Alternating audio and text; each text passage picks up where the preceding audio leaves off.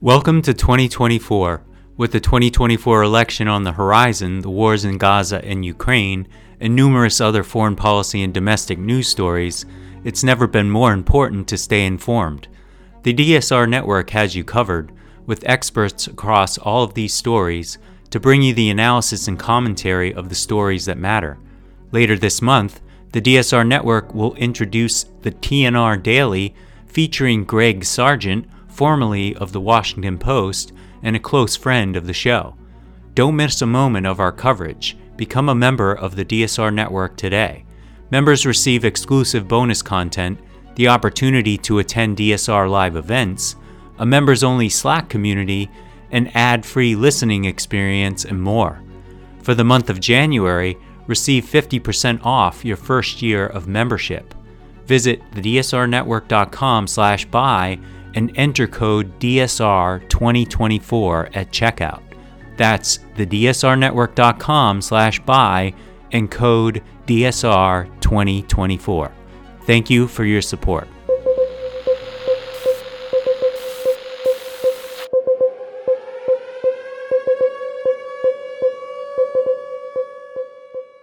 Hey everybody, it's DSR's Daily, and we're here to give you the news and some analysis.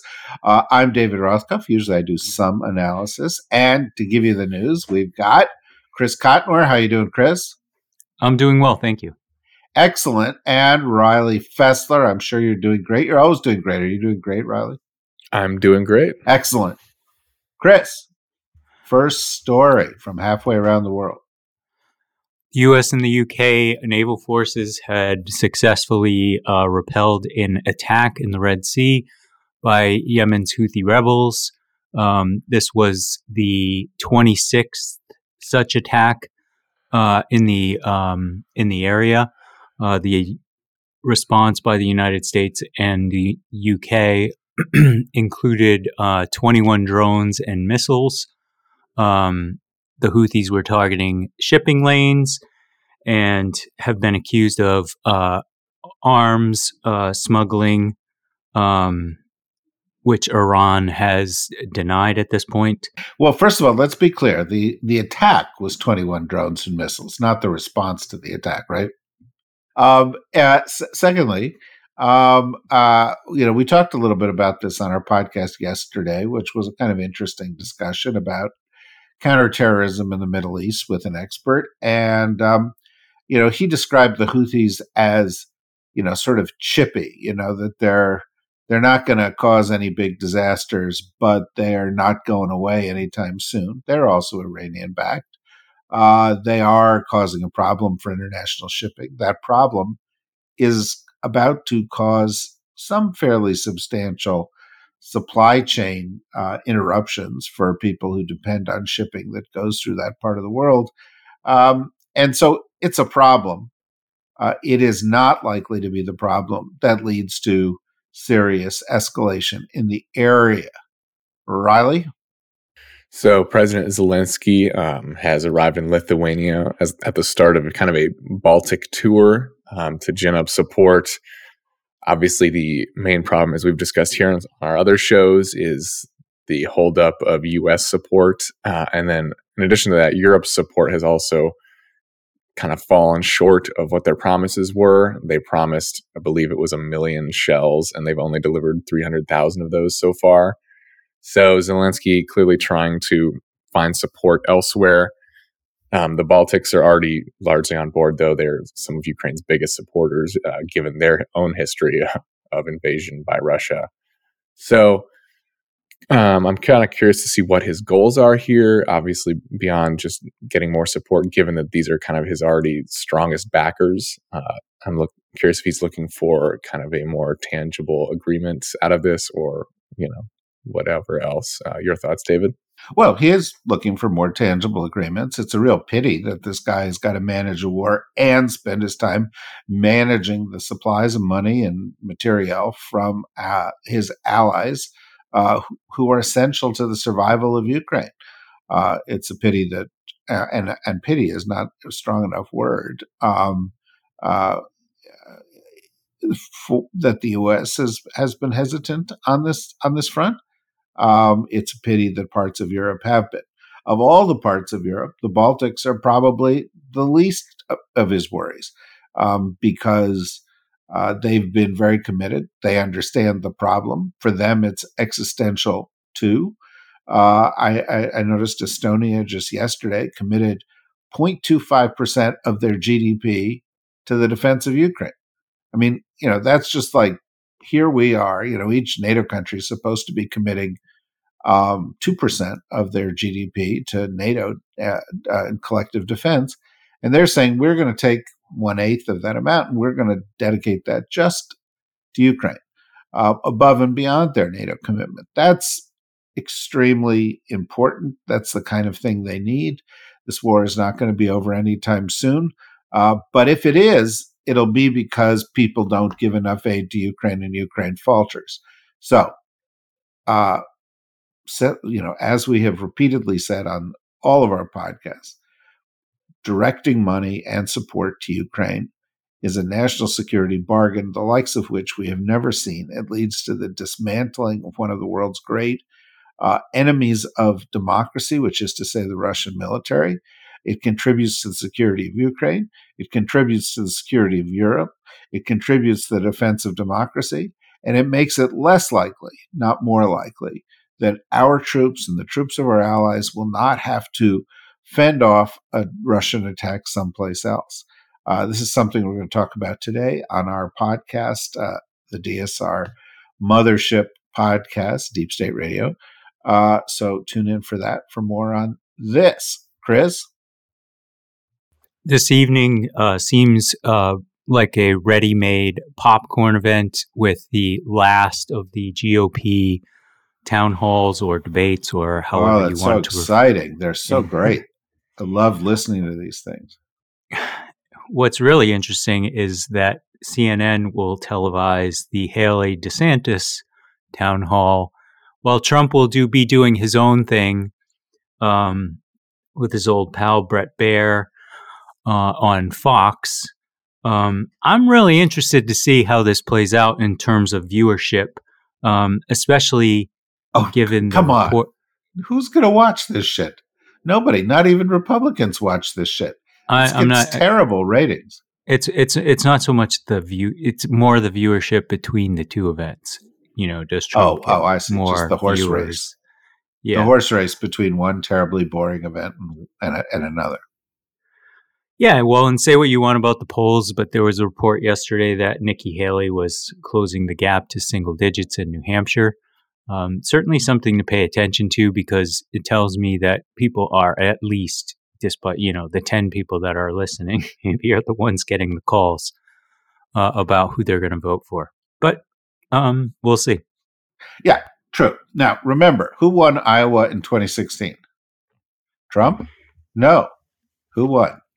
$5,000 prize here if you answer in the next 10 seconds. Bernie Sanders. Oh, sorry. That would be the Democratic primary, Chris. Sorry. Mitt Romney. Ted Cruz won Iowa in Lion 2016. Ted?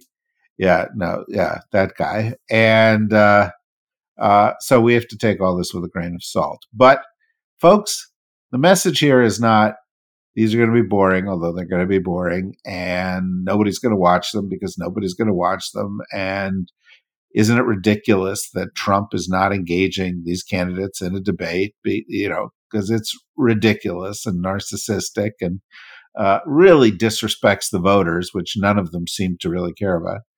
But the issue here is that the 2024 campaign is not an abstraction. It is upon us. We are going to have caucuses. We are going to have primaries. That's that should trigger activism and engagement from everybody, even if it doesn't mean they're going to watch these town halls or debates or these kind of non-debate debates. Riley? So chaos in Ecuador. There's a surge in violence as armed gangs are kind of unleashing chaos across the country, leaving at least 10 people dead so far. It's a result of the escape of Jose Adolfo Marcias, who is the leader of Ecuador's largest gang. And this has prompted the president to declare a 60-day state of emergency and nightly curfew. The gangs attacked prisons, including killing 2 officers. They one of the biggest kind of events that really I saw got a lot of attention was they stormed a state-owned TV station, and this is all recorded as it was. They were currently live when they stormed the station, so you can see this on YouTube and across various news outlets. So yeah, I mean, this is pretty pretty unprecedented, I believe, for the country. The Chinese embassy is temporarily closed, and it obviously presents a significant challenge for the president. I haven't seen anything about kind of what the demands are or why the gangs are doing this, if they expect to get anything out of this or if it's just to cause chaos, but we'll see. This is part of a pattern in Latin America, which is kind of one step forward, 2 steps backwards, particularly on the political front. Latin America is a region of enormous potential and promise, where there's some remarkable people and some remarkable companies. And for as long as I've been alive, we have been dealing with stories of hope followed by stories of setbacks. And in the recent past, we've seen strange elections in results in Argentina. We have seen economic setbacks in different parts of the region. And even with all that, I think Americans need to be aware that while that sort of turns away some American business people, and the U.S. government has not prioritized Latin America, the Chinese government has.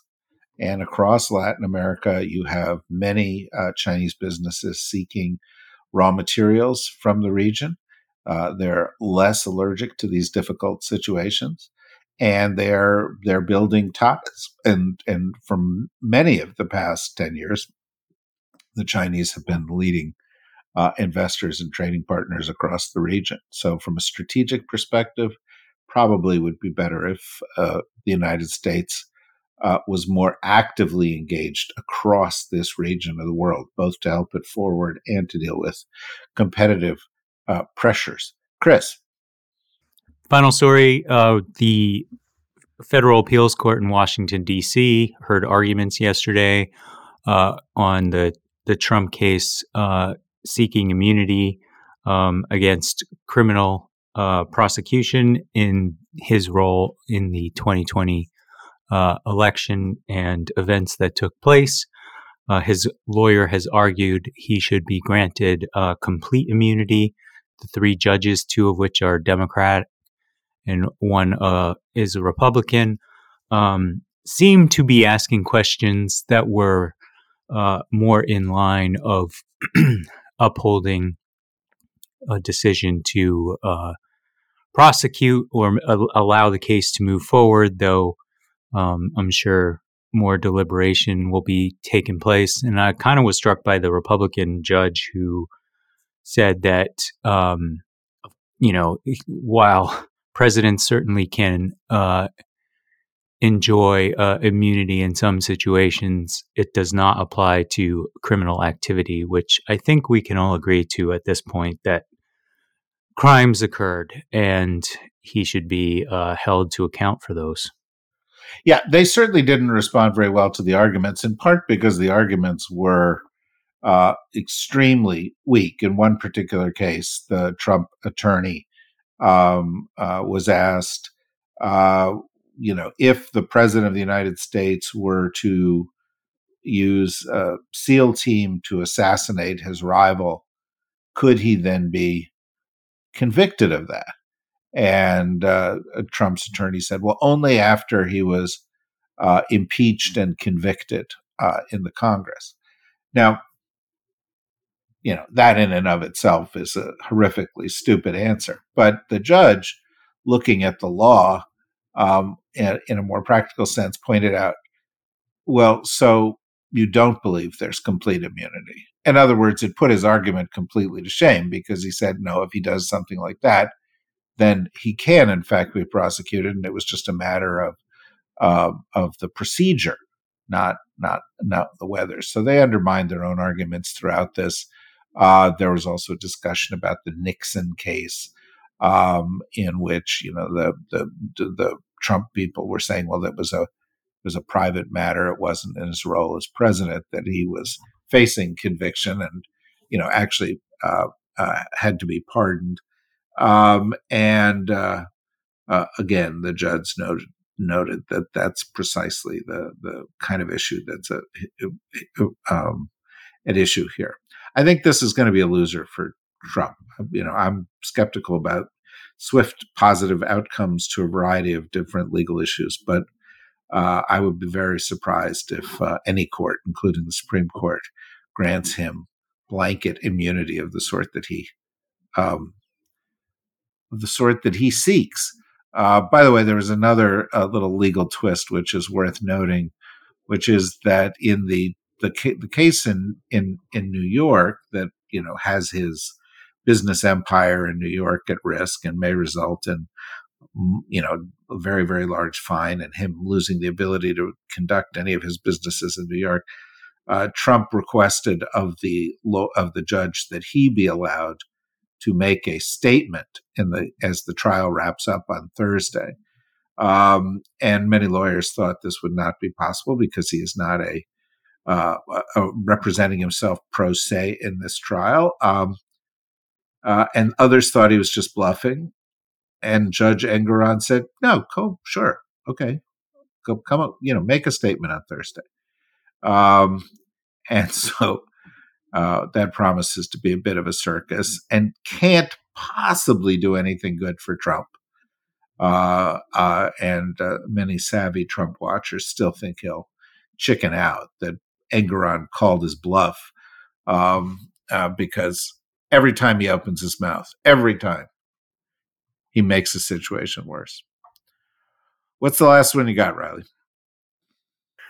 Interesting story from Australia.